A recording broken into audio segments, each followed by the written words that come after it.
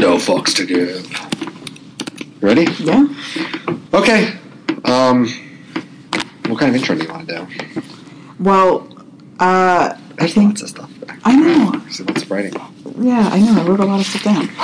I couldn't think of a good one to do, so maybe we should just start the episode. What? Maybe we should just start the episode. Sign on a window says lonely. Sign on a door says no company allowed.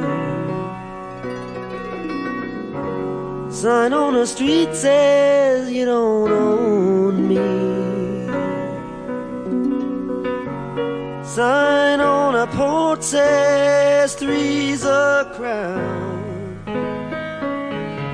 Sign on a porch says the three's a crowd.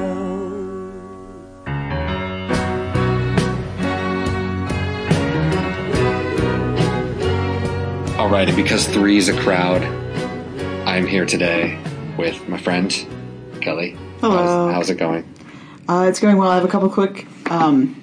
What's the word? Just going Not revision, but like redaction. No, a word that means I messed stuff up last week, and I would like to take that back. Correction. There we go. We'll just say correction. Okay, so corrections featuring Kelly. Yes. What are we correcting? So last week, I kept saying Sean Penn when I met Dustin Hoffman from Rain Man, and I'm blaming you because you didn't correct me, even though I said it a million times. Okay. Clearly, I was confusing the movie I Am Sam with the movie Rain Man, so I'm an idiot, but also you are too a little bit. Not saying anything about it. Don't know if I've seen Rain Man in 1,000 years. I know it's Dustin Hoffman, but yeah, she say Sean Penn, same thing. Same thing, basically. Same right? thing. Older white guy, we're good. Yes. The second thing is, we said risk organically twice at the beginning of the episode last week and did not drink either time. And that's breaking the rules. We only have 2 rules and we can't even follow them. That's drink when you say lost organically or risk organically, and we messed it up. So we said it twice. So we are drinking Pyramid Outburst tonight. This is the Pride IPA you can Pride buy. and Joy, Portland, Oregon. The best beer on the market. Yay! 2 cheers for the 2 we missed, and then 1 more for good luck. Just here's to the show. Okay, all right. So now that I have my corrections out of the way, this is a really big song, so I think that what we should do is kind of break it verse by verse and kind of talk about it together instead of, doing it.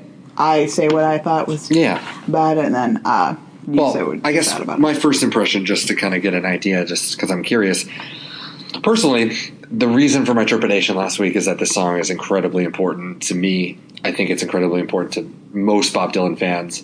I think this is a weird song that's objectively amazing on a critical level as well as a poetry level. And sometimes Dylan doesn't cross over, and Dylan fans are obsessed with certain songs that just don't have a mainstream accessibility. This song really hits all of those, and I would be shocked if any, Bob Dylan fan or super fan, Dylanologist, whoever you are, wouldn't have this song in their top 10. It's certainly in my top 10. Really? Absolutely. It's one of the best songs I've ever heard in my Well, entire because life. often with artists, I feel like the most played tracks are the ones that nobody wants to listen to ever again. And we'll get to that concept too, because I think that's certainly something that has been expressed a lot with Bob Dylan songs. The idea of completely almost destroying your own work by how many times you played this song. Right. So on that note, just to throw that out there, I love this song. How did you feel about the song? Did you did you like it? Well, to begin with, so I told you the only real experience I have with this song is via Guitar Hero. Guitar Hero, and for some reason, for that reason, I associate the words "Tangled Up in Blue" with the song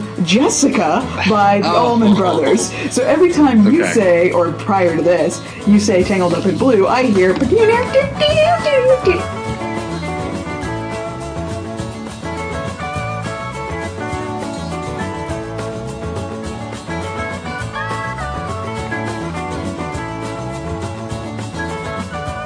Not this song. Not the song even at a little. all. No, not even close. But they were both on Guitar Hero, so that's why I did know this song. So I don't know, re-listening to it again today, I kind of liked it even more. In just the studio version, but the real live version is still just like it's a different song. It's like I can't even they don't feel like the same song. Yes, the lyrics are the same, and of course the melody and its core is kind of the same, but like the real live version to me is so much better, and it really made me feel like emotionally, which I didn't really have with the studio version or like any time before, but listening to the real live version like kind of got goosebumpy, and I really enjoyed it. I want to get into that because I think the reason why the two of them are so different is that the version, the studio version from 1975, that entire record, Blood on the Tracks, was kind of a big comeback moment for Dylan, kind of leaving kind of a slower phase of his career, and he kind of came out of nowhere in a sense with this incredible record. He was coming out off of a divorce, and I think the lyrics sort of showcase a very vulnerable side of Bob Dylan, but the real live version is a decade later. And I feel like he's looking back at that song in a sense, and it becomes a different song. It becomes a much more vengeful song. It becomes a more straightforward in your face song. He takes a lot of the he's and turns them into I's and starts moving straight on through. Tangled Up in Blue, right on. So I think the two of them, I think we're going to be looking at those two songs over the course of this episode, but I think the two of them are very different, and I think what you associate it with says a lot about where you are, I think, in your life or where you are in relationships. Yeah, because you're either going to side, you're going to see sort of the more, braggadocious real live version versus the more vulnerable Blood on the Tracks side. So it's interesting because I feel the same way. If I'm going to go to it, my instinct is to go right for real live. When I covered it, which you can, if you guys follow us on SoundCloud or just wherever you get podcasts, if you go to our SoundCloud or to our website, I actually have a version of myself playing Tangled Up in Blue that I recorded in Philadelphia in 2005. That's awesome. I haven't even listened to that. Yeah, and that is the real live version of it. It cuts out like the last verse for some reason. I mean, the CD is like long destroyed, but feel free to go there. So just a little plug for that, just a little extra. But anyways, so yeah, I think the two of them, and I think it's interesting that you love that version as well, and I love that version as well. You love the harmonica. You loved everyone freaking out about the harmonica. So fun. And this is really our first harmonica. I mean, Bob Dylan and the harmonica are synonymous, and we have not had a Bob Dylan harmonica moment. Yeah. You're going to get lots of harmonica, girl. Lots of it. In fact, I have my harmonica. Why do you have a harmonica? I actually have a harmonica and the whole like the job and thing? the whole yeah. Okay, we're definitely rocking that. Yeah. Totally. Okay. So let's break it down a little bit from beginning to end, which makes more sense to talk about a song chronologically, I guess, as you go through it. Because this is such a big song with a lot of meaning and the lyrics and verses are so large, I think the best way to attack this is chronologically and just kind of break it down piece by piece. Okay. Yeah. Before we do that, let's go ahead and take a listen to Tangled Up in Blue. This is 1975's Off Blood on the Tracks.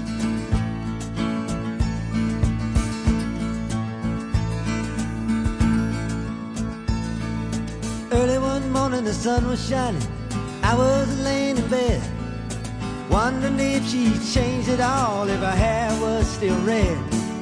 Her folks, they said our lives together sure was gonna be rough. They never did like Mama's homemade dress, Papa's bankbook wasn't big enough.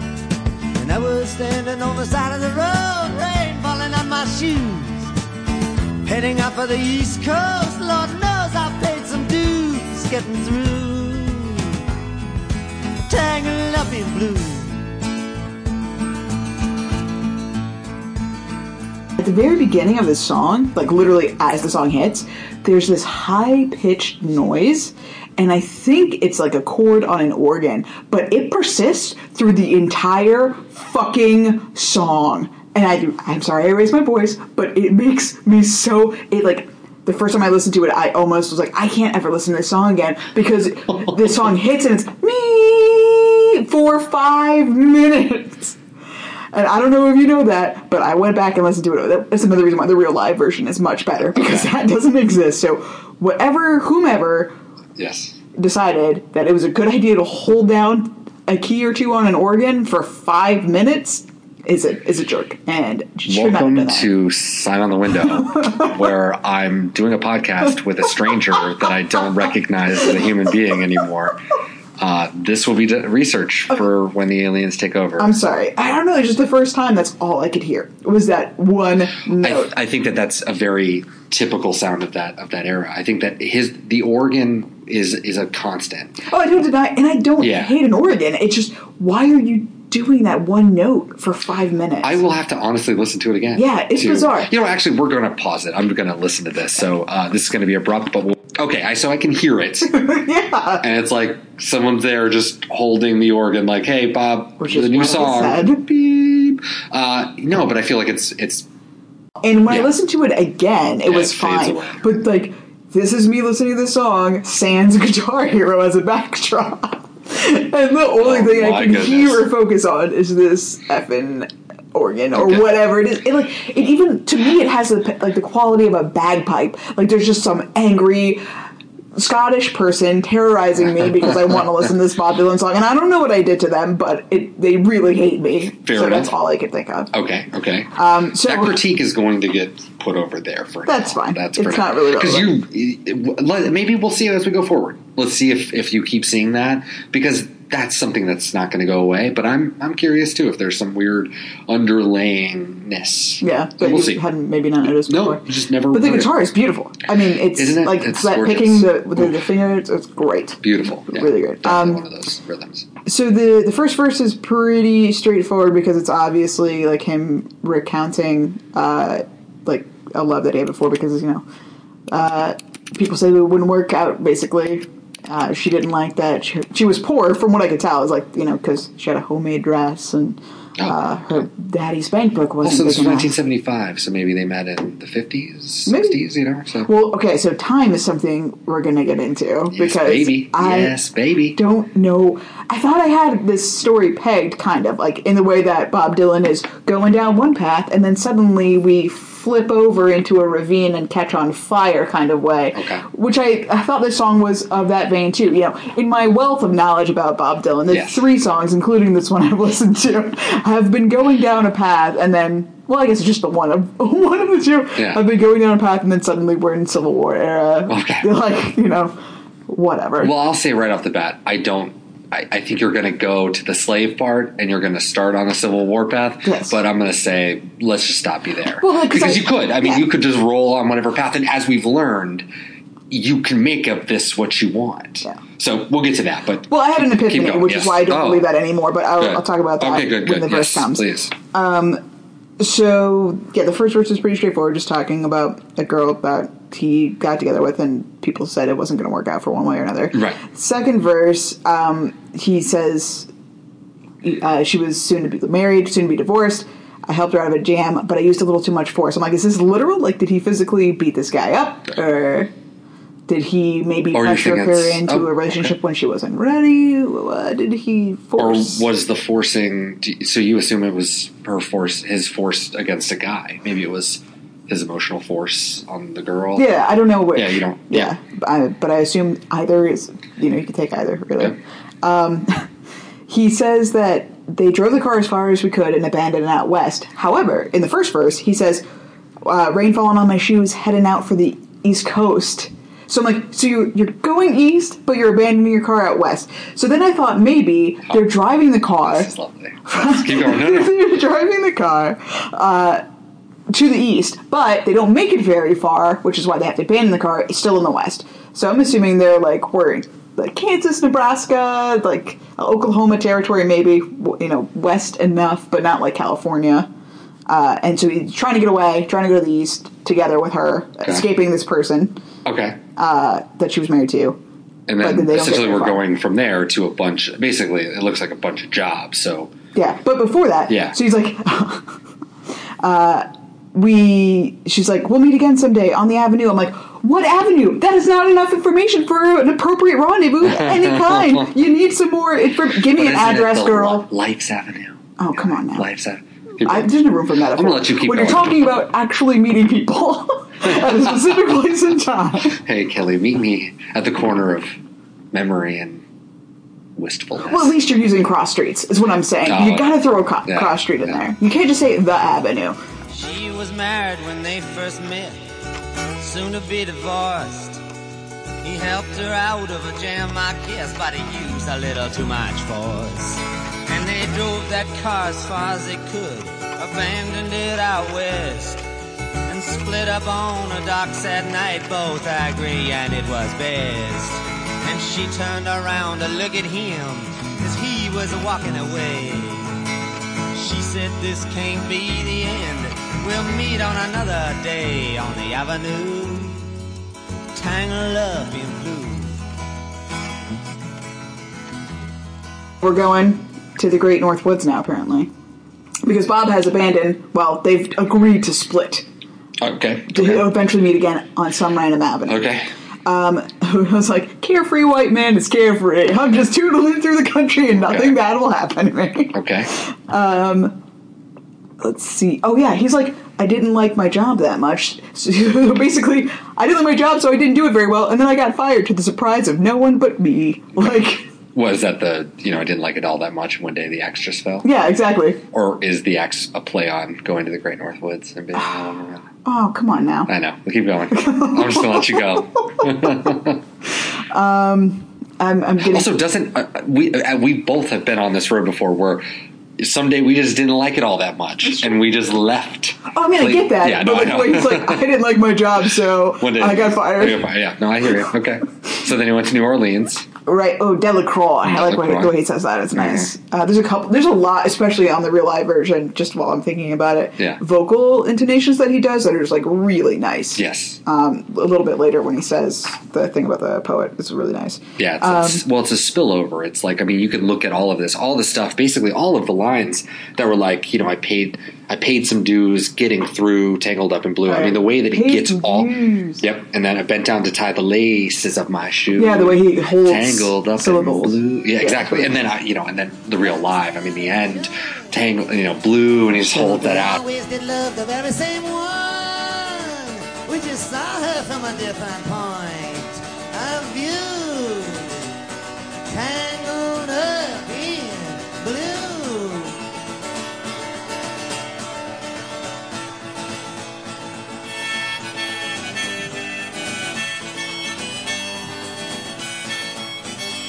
I'm starting really to wonder what the blue is in Blue. Is it just sadness? Is it that, like, straightforward that, like, I'm tangled up in... Well, he did say... So, there's a lot of theories on blue. So, I mean, blue is just kind of the blues in general. Mm-hmm. You're feeling blue. That's what I thought. Yeah, and then here's the thing about Bob Dylan that's been said about pretty much every song. If you were to have Bob Dylan in the room right now and you were to say, is this song about the blues? He would say yes. Is this song about feeling blue? Yes. Is this song about heroin? Yes. Is this song about the ocean? You said once that you holed up for an entire weekend listening to Joni Mitchell's Blue, and that inspired the song. Okay. Yes, of course that was it. Yeah. There is no answer. There will never be an answer. We will never know because they're all correct and they're all wrong, and that's the beauty of it all. So I don't think that there's any blue. I think the blue is more... if it's anything, it's a signifier of a feeling for Bob Dylan. You might be tangled up in red. They might be tangled up in orange. It's just like a placeholder for It's like a feeling. Yeah, it's absolutely some windswept emotion that has put you into not this necessarily bind. blue as sad, just in this. And orange just doesn't rhyme with anything. So the thing about tangled up in blue, I mean, you're like blue sheets. I mean, it's just like can literally tangled up in the sky. If you're flying a plane, I mean, it's just like. Yeah, exactly. Yeah. Beautiful. Everything that's blue is universally beautiful. I mean, just think about nature. Fiat. A tiny blue Fiat like yours, yeah, tangled up in blue. Okay, so like I kind of figured out at the very beginning, he's obviously talking about the past, but we're set in the present. And I think moving through the song, we jump time and we're supposed to be in that spot. It's less he's talking about the past and it becomes his present, like he's actively experiencing these things. I know that doesn't really make sense. It'll make more sense. What I'm trying to say will make more sense in the next verse. Okay. Okay. Not this one I'm coming up with the one after. Anyway, so he runs into her at a strip club. Yes. Because she's working at a strip club. Yes. And my note of, she was working in topless places. Of course she was. Okay. Like, come on, Bob. Why does she got to be... Couldn't you run into her at a law office? Or like, Okay. Well, so she's fallen, basically. She's now working at a topless place. Maybe. Okay. But, I mean, if the real life version would say that, yes, she definitely... Okay. I guess, maybe. Yeah. Well. All right. You're good. So... my gripe with this is he's just sitting in the strip club, right? And he's like watching her dance, in theory. Like, that's what I would imagine. Yeah. And he's like, they're like, he says, later on, as the crowd thinned out, I was just about to do the same. So he's just been sitting there. He definitely knows who she is. He definitely recognizes her and was gonna leave without talking to her. Like, what a jerk. What a jerk. He hasn't seen her in theoretically years, and obviously they had some big connection. She left her husband for him, and he's like, I'm not even gonna say hi. Yep. What the fuck? It's crazy. So that I was like, what is your problem? What is happening? Okay. But yeah, I think that's what was my only really note on that verse. No, that's good. Yeah, okay. And the next one, yeah. I like the way he says, tie my laces on my shoes. Yeah. It's nice. Yes. So they go back to her place, and you should listen to this again. I don't know if you remember it. When he says, she offered me a pipe, I swear he was saying plate. Because the way he says it, he puts an L in there. I don't know where he found this I thought L. it was plate for the longest Right? time. Okay, good. And I think plate would be fine. Well, Not to be a plate. The only reason I knew it wasn't Yeah. plate... Yeah, right, because you... because it's just the idea of an offering. Like, I'm offering you food. Well, he says she turned a burner on. I'm we burn her on a stove and Yeah. offered me a plate of food. Exactly. I mean, that's what I thought. And when we're in Louisiana, I bet she's making some dope-ass gumbo or jambalaya She's just or smoking some that good hush puppies or stuff, is what she's something. doing. Oh, yeah. I mean, I assume, right? Right, because who smokes a tobacco pipe, right? It's true. But yeah, it wasn't until I listened to the real live version that Yeah. I Oh, you could said hear it. pipe, because he doesn't say pipe. What is a pipe? Who says pipe when they mean pipe? Oh, Bob Dylan. Okay. Sorry. It's just It's amazing. No, it's true. It's true. So that note, I wish it was tasty food and not a pipe. When he says... written by an Italian poet from the 13th century. He does it like That's French beautiful. thing. I love that noise. It's so great. I think that's... And the poets there, I mean, they come into a lot in Blood on the Tracks. And he references actually a couple songs that happen later on in the record in this song. About poetry or that, the Italian Poetry, poets? yeah, exactly. And when he's in this verse, actually, when he said, I thought you'd never say hello, she said, there's a song that's, if you see her, say hello. That's track number 8. So, Is the Italian poet a specific person, or Yeah, is it just an idea? No, it's a specific person.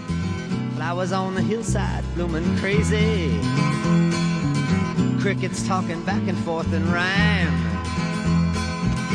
Blue River running slow and lazy. I could stay with you forever and never realize the time. Situations have ended sad, relationships have all been bad. Mine have been like Verlaine's and Rambo, but there's no way I can compare all them scenes to this affair. You're gonna make me lonesome when you go. Also, angsty Bob Dylan thinks that Italian poetry is about him, because of course it's about him. Of course it's about him. It's all about him. So the next verse is... I was really confused. For some reason, I thought the person I live with them on Montague Street. I thought that, we have completely abandoned stripper storyline. Okay. And now we are in a different, set of people that he just moved in with some randos. And I was like, oh, he moved in with her and she's with someone. Okay. That's who the them is. And that took me 6 times of listening to it to be like, oh, he didn't just move down the street, forgot all about her. We're just having this interjecting verse out of nowhere. Okay, so he moves in with her. And this him making a them. So they found... So basically they were together... And then they met again. Right, he's found her at the strip club, wasn't even going to say hi. Right, but then he did, and then he moved in. And then he's like, I'm a bumpkin, I got fired from my job because I hate it, and I need somewhere to stay. Can I stay with you, please? Okay. And she's like, this is real weird because I have a boyfriend, but okay, you can stay in the basement. He's like, sweet, I love a basement. Perfect. Okay, yeah. So he started dealing in with slaves, right? So he deal with slaves. So I'm like, okay, are these literal slaves? Yeah, and you're having flashbacks of episode 1, right? Where we're just talking about the Civil War. Oh, now I'm tangled up in blue. It is the Union Army, and that's what Bob's having feelings because he's so Union and they're so Confederate. And you ain't. That's a callback. No. Hey, what's up? Because he's so Confederate and you ain't. Oh, God. I guess Bob is so Union anyway. I would say, exactly. He would be, right? Right, I hope he would. Yeah. No. That's not it. That's not going to be it. Okay. I just don't think it can be. So, although I think it's universally regarded as one of the more bizarre lyrics. I mean, it comes out of nowhere. Mm-hmm. But I think that the term slave, especially with his entire catalog, there's a lot of America and Americana, especially in his older age. I think we're almost tend to go to it in that way. And I won't lie, I certainly had that idea in my head, or he was hearkening back to some other time, or something fantastical was going on. But I think it's more, I think slaves could be lots of things. People that are mindlessly consuming life and doing nothing, people that are addicted on drugs. These are all popular theories about who slaves are. I mean, if you think about us, I mean, I think we're slaves to certain things, technology in our case, and for other people, it's alcohol, drugs, blah, blah, blah. So I think that's a better interpretation, because then if you go down that, I mean, nothing else makes sense. And then you've just said slaves as in, African slavery in the United States during this particular period of time. And now the whole song makes no sense. Yeah. But I get where you're going, and I don't think it's a bad impulse to be like, well, what else does this mean? With my limited knowledge of Bob Dylan. I know. You messed me up. I did. I apologize. And so we'll step back from that. Let's take the... Not assume every song is going to end up in the Civil War. Right, exactly. In this song, I don't think ends up in the Civil War. All right. So now that, I wonder if maybe he did mean the word slaves in this particular instance, and I think this is obviously reaching, that maybe he was talking about sex workers. Because, I mean, I know strippers are not necessarily sex workers. Okay. I get that, but, maybe this guy is kind of... I don't know, for some reason I thought that perhaps it was, a prostitution situation, and that's what it was. I don't know. I just, a picture of this really scummy guy that, might be, running, quote-unquote, some situation. Either way, he turns into a big jerk, apparently. Okay. If he wasn't one already. Okay. One worthy of leaving for sure, because... Bob Dylan, oh my gosh.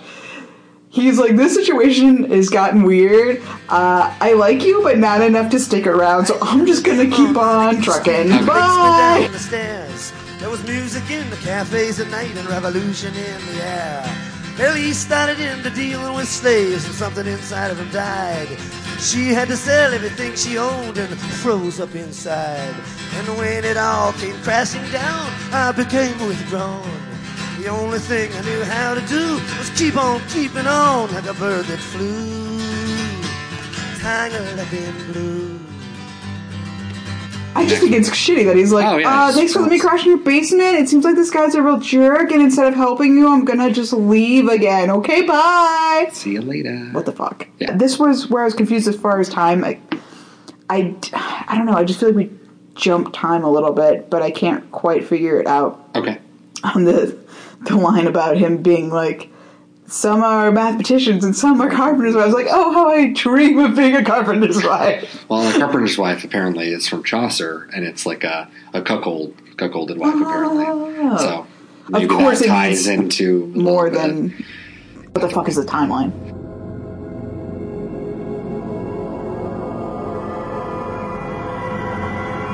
This song is not linear.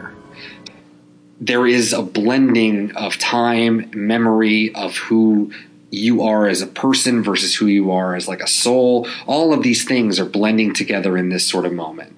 So essentially, the song starts off with a person remembering what it was like. What's the first verse? It's, he wakes up, basically, the sun was shining, he's laying in bed, he's wondering if she's changed at all. He's thinking of this woman from a long time ago. Some redheaded woman. And he's not meeting up with her again, because verses 2 and 3 are where they split up. So this is their breakup. Right. Not for the second time or the last time, because verses 4 through 6, where he actually meets her at the strip club, and he moves in with her, and it leads to the husband. And verse 2, then verse 3, and then verse 1, and then it ends with 7, where he's getting back on the road, because he needs to be on a road so he can be on the avenue where he's going to meet her again. Gotcha. Some other place in the future. Wow. That's fun. For you and I, we are two people that have traveled far and wide, and we've had lots of relationships and done lots of things and been lots of places. It becomes one of those things where I definitely understand what Tangled Up in Blue means. I understand what it is to sort of hold on to little things in the past. I mean, I'm tired today, and work has been stressful. Everything's been stressful because I'm currently moving. I'm about to move to a place in downtown Portland. I'm basically sort of vagabonding it up for about a week. And I can't wait to get to where I am in my new place.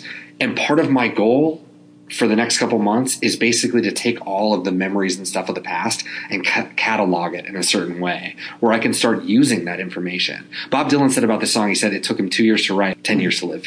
And that's the truth. I mean, he had to go through all of this to even have something remotely to be able to write about, which I think is crazy, you know, to have to live 10 years to write a song. But basically, I mean, if we go to how Tangled Up in Blue was described in the Bob Dylan Encyclopedia by Michael Gray, he says that it becomes a viable history of 15 years through one man's eyes. And in its realism and mental alertness, it offers a vigorous challenge to all the poses of wasted decay that most, quote, intelligent rock has been marketing since the fall from grace in the 1960s. So... Dude's got a hot take on... He's got a hot take. No, he has hot takes on basically everything. But one of my favorite parts, I mean, because we were talking before... He would be looking at paintings and he wanted to be able to look at them and have all the stories that those medieval paintings could tell. There's a whole school of thought that you could do that with literature as well. And there's tons of writers who have tried to do that. But he took it to this art form, which is pop music, essentially rock music. And he succeeded. I mean, it was incredible. I mean, it's just, you know, it's sort of like divorcing yourself from the text. So it's like when I listen to this, there's no Montague Street. There's none of that. It's just me on the road. It's me meeting people. It's me seeing that I'm not going to see those people again and doing all of that. And it's like, you can shepherd us through, Bob, but I think it's such a universal song in a way where it's just like everybody knows what it is to fall in love with somebody, be together with somebody, you know, break up with somebody and try to find that somebody or something like that somebody on another level. And I think he fucking succeeded completely. Crazy. I got Anyways. 2 jobs and a girl back home. Collection agencies calling on my prepaid cell phone. It don't take skill nor luck to never amount to much. But I got miles and miles and miles of nothing but miles and miles. Miles and miles and miles of nothing but miles and miles. When this is all been for nothing. When this is all been for nothing. Because it is a movement-based song. Yeah. Everyone's moving all the time. Right. And he seems callous. I mean, he probably maybe was callous. Because even in his divorce, he blames himself for the divorce. And so it's almost like in just the narrative, linear telling of it, it's almost like he's to blame. He kind of like falls in love with her again, manipulates her into this relationship, even though looking at it through a different prism, you see the structure differently. Oh, yeah. But it sounds like he basically did it again and then bounced on her. The whole line of... But they bounce together. You see, that's where the he, they, I gets all mixed up, because if you say those things, it betrays maybe the song a little bit or betrays his own feelings. And so you can't tell that it was actually them leaving and then being in a relationship and then breaking up. Whereas it feels like he almost got in love with her again and then was like, I gotta get out of here. We always did feel the same, but we just saw it from a different point of view. Yeah. Which is perfect. In the real live version, he says, we saw her from a different point of view. So I was like, this is more Civil War theory. Oh, no. There was America. No. There was America. No, but I think that's a great one too, because that's another one that's brought up a lot, which is now there's another person. There's now a third entity in here. So is Bob the third, or was there always a third? Is there a third? Was there somebody else singing the song to her? What's going on here? Which is fun because it just breaks it all apart. It's interesting that you brought up the divorce thing about him blaming himself, because I almost wonder if part of this is actually third person. Like maybe this is an aspirational Bob Dylan where he's like, I saved her from this, but maybe he was the monster kind of thing. I think that he would say that that's probably correct. Yeah. He offered himself in a certain way where even they both took advantage of each other. I mean, you could read it as nicely as you want or as bad as you want, because relationships fail sometimes that are doomed from the outset. And it's not always because people are terrible to one another. It's that they open up a side of themselves that maybe the other person burrows too deeply into without even thinking about it, or vice versa, or anything like that. So you can, I don't know, you can read that one in all kinds of ways, whatever is relative to your life. Yeah, it could be just as simple as he inserted himself in or you situation. can see it as violence. I mean, violence would absolutely work. I mean, somebody came in and punched the other guy and was like, I'm taking your woman. Right. Yeah, and you can roll with that, because if that's relevant to your life, I think you can roll with the idea that you're either the person getting punched or the puncher. And if you're the puncher, I don't think it ends up very well for you. And the punchee is probably the one who is probably a little bit better off. I think there's a generous looking at the person who got punched as possibly being, quote unquote, happier living these kind of lives, because he's looking at the mathematicians, carpenters' wives, and there's so many different versions of, you know, all of the types of people. But we do that all the time. Where are these people now? What happened to them? Well, some are mathematicians, some are carpenters. Well, I mean, even like I don't know what they're doing with their lives. Well, does he want to be? Does he wish that his life was kind of like that? I think we all kind of do. People who have traveled and been all over the place. I think we kind of long for some stable life, but we also understand that it would be kind of boring and it isn't going to work, and it didn't work for him. We could also really easily translate that into modern day, like that Facebook envy, right? Like or even just like pity. Like I got out. Right? I got out of my small town. I got out of my whatever. And then you look back and you're like, your face. These people are, wow. I thought we grew up the same, and I thought we were on the same path, and like we are not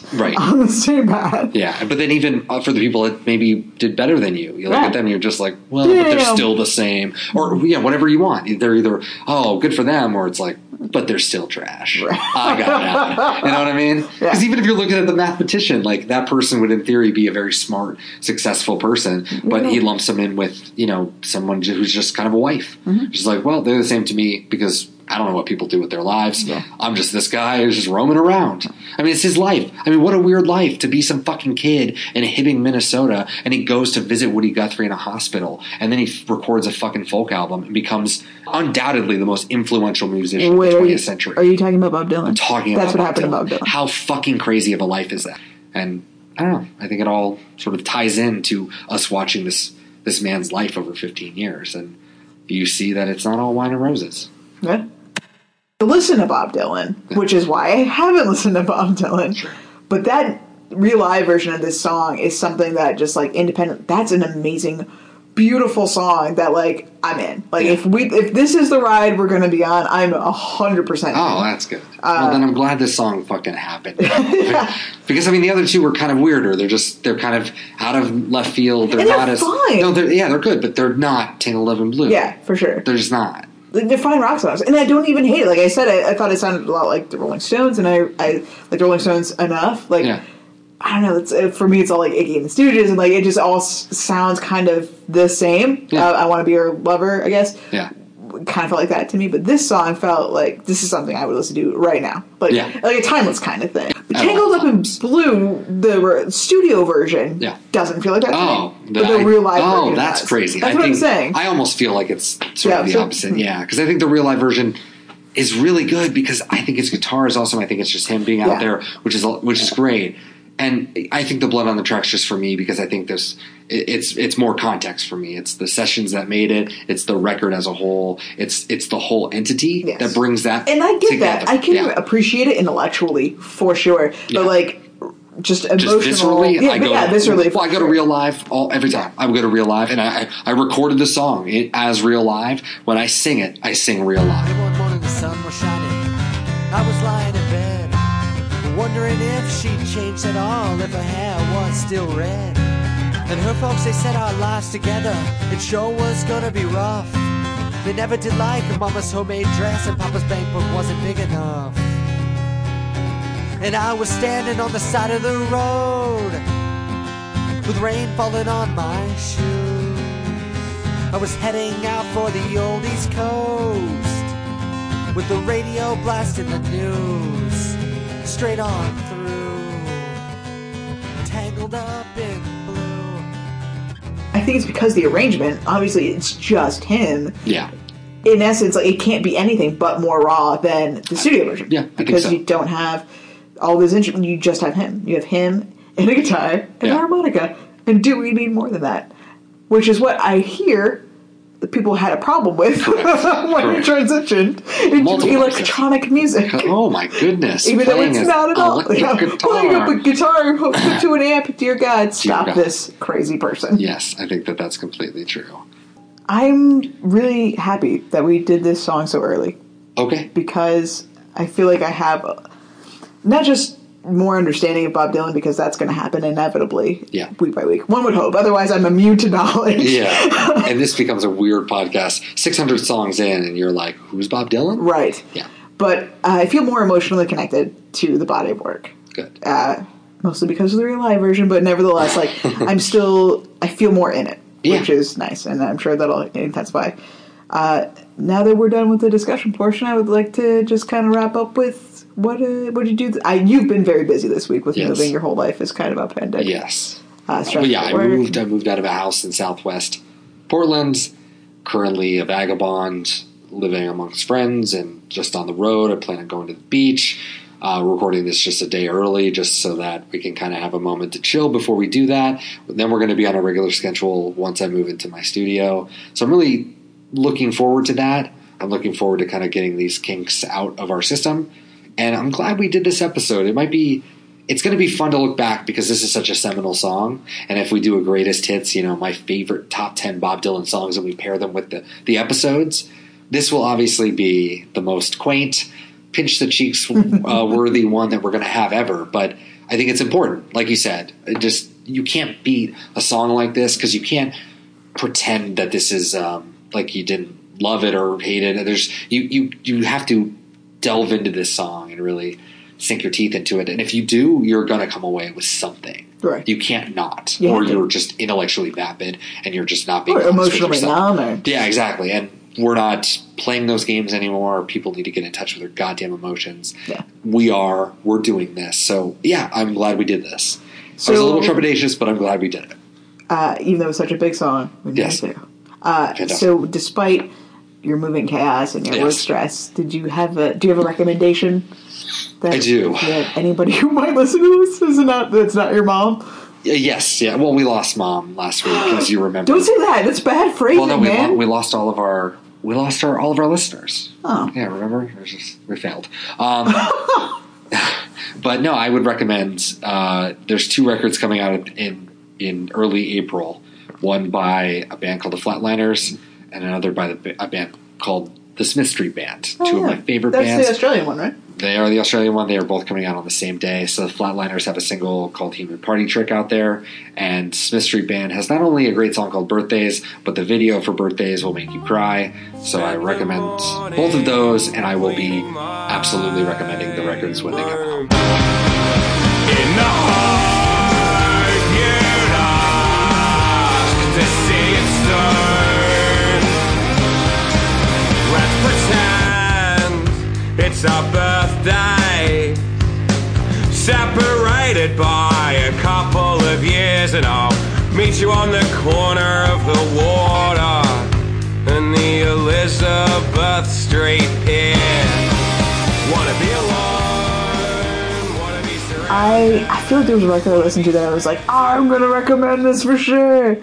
But yeah, I mean, just The Good Place is really good. Oh, Crazy Heads! I can say Crazy Heads. Oh, Crazy Heads! Yeah, okay. Yeah, because I love Buffy the Vampire Slayer. Oh, that's. Did I say that loud enough? That's relevant. And Crazy Heads is like a British, and it was good. Ish version of Buffy. It's good. It's good. It's not as campy, which for better or worse, right? Yeah, it's like more of an adult. It's a show that's made in 2016 and not in 1997. Yeah, that's fair. So we've come a long way in 20 years. Yeah, but Crazy Heads is good. And The Good Place is good. You've already recommended that. We did, so we're keeping really NBC comedies alive. Keeping them alive. We'll see what next week brings. Gosh, I'm really peeved. I can't remember the name of the album that I want to recommend. Oh well, maybe we'll find out next week. Yeah, or we'll just randomly play it right below this sentence. I remember. But if we don't, you were also rocking a bunch of 40s music and pop music. So Andrew Sisters. What's that? Young girls say they treat 'em nice, make Trinidad like paradise, drinking rum and Coca-Cola, go down Point Cumana, both mother and daughter, working for the Yankee dollar. We're steeped in stuff. We're listening all the time. We're doing our best to kind of get deeper into the world of Bob Dylan, the music of Bob Dylan, just around Bob Dylan. So yeah, those are recommendations. This was Tangled Up in Blue. And then we need to pick our new song for next week? Yeah, and we're heading off the trivia, so we're going to do this real quick. So, if we get Wiggle Wiggle, I quit this podcast.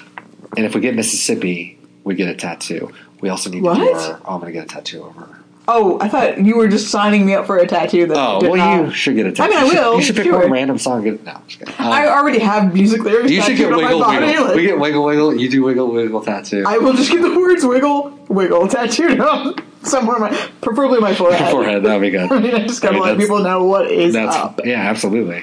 I love Bob Dylan or the Wiggles. Just double. Which Wiggles. I would imagine is what people would, Yeah, but then you can correct them and say, I have a podcast for you. Because it's all about the Wiggles. You can hear the color over the radio, just like it's bright blue and red and whatever. Tangled Up in Blue. Okay. See, we just did that. All right, so Circular so we just did Tangled Up in Blue. I was about to ask what delete song. that. Please. We did.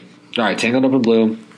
Number 213, Goodbye, 1975. Okay. 661 is what we're at, so let's go ahead. So 1 to 661. I have the computer, so I'm just doing all of this. Sorry, America, to kill the illusion. We didn't even talk about our favorite little line of Real Life. Just real quick, I'm throwing it in. While you focus, pick our song. What is your favorite line? Of the Real Life version of Tangled Up in Blue, where he says, I wish I could tell you all the things that I never learned how to say.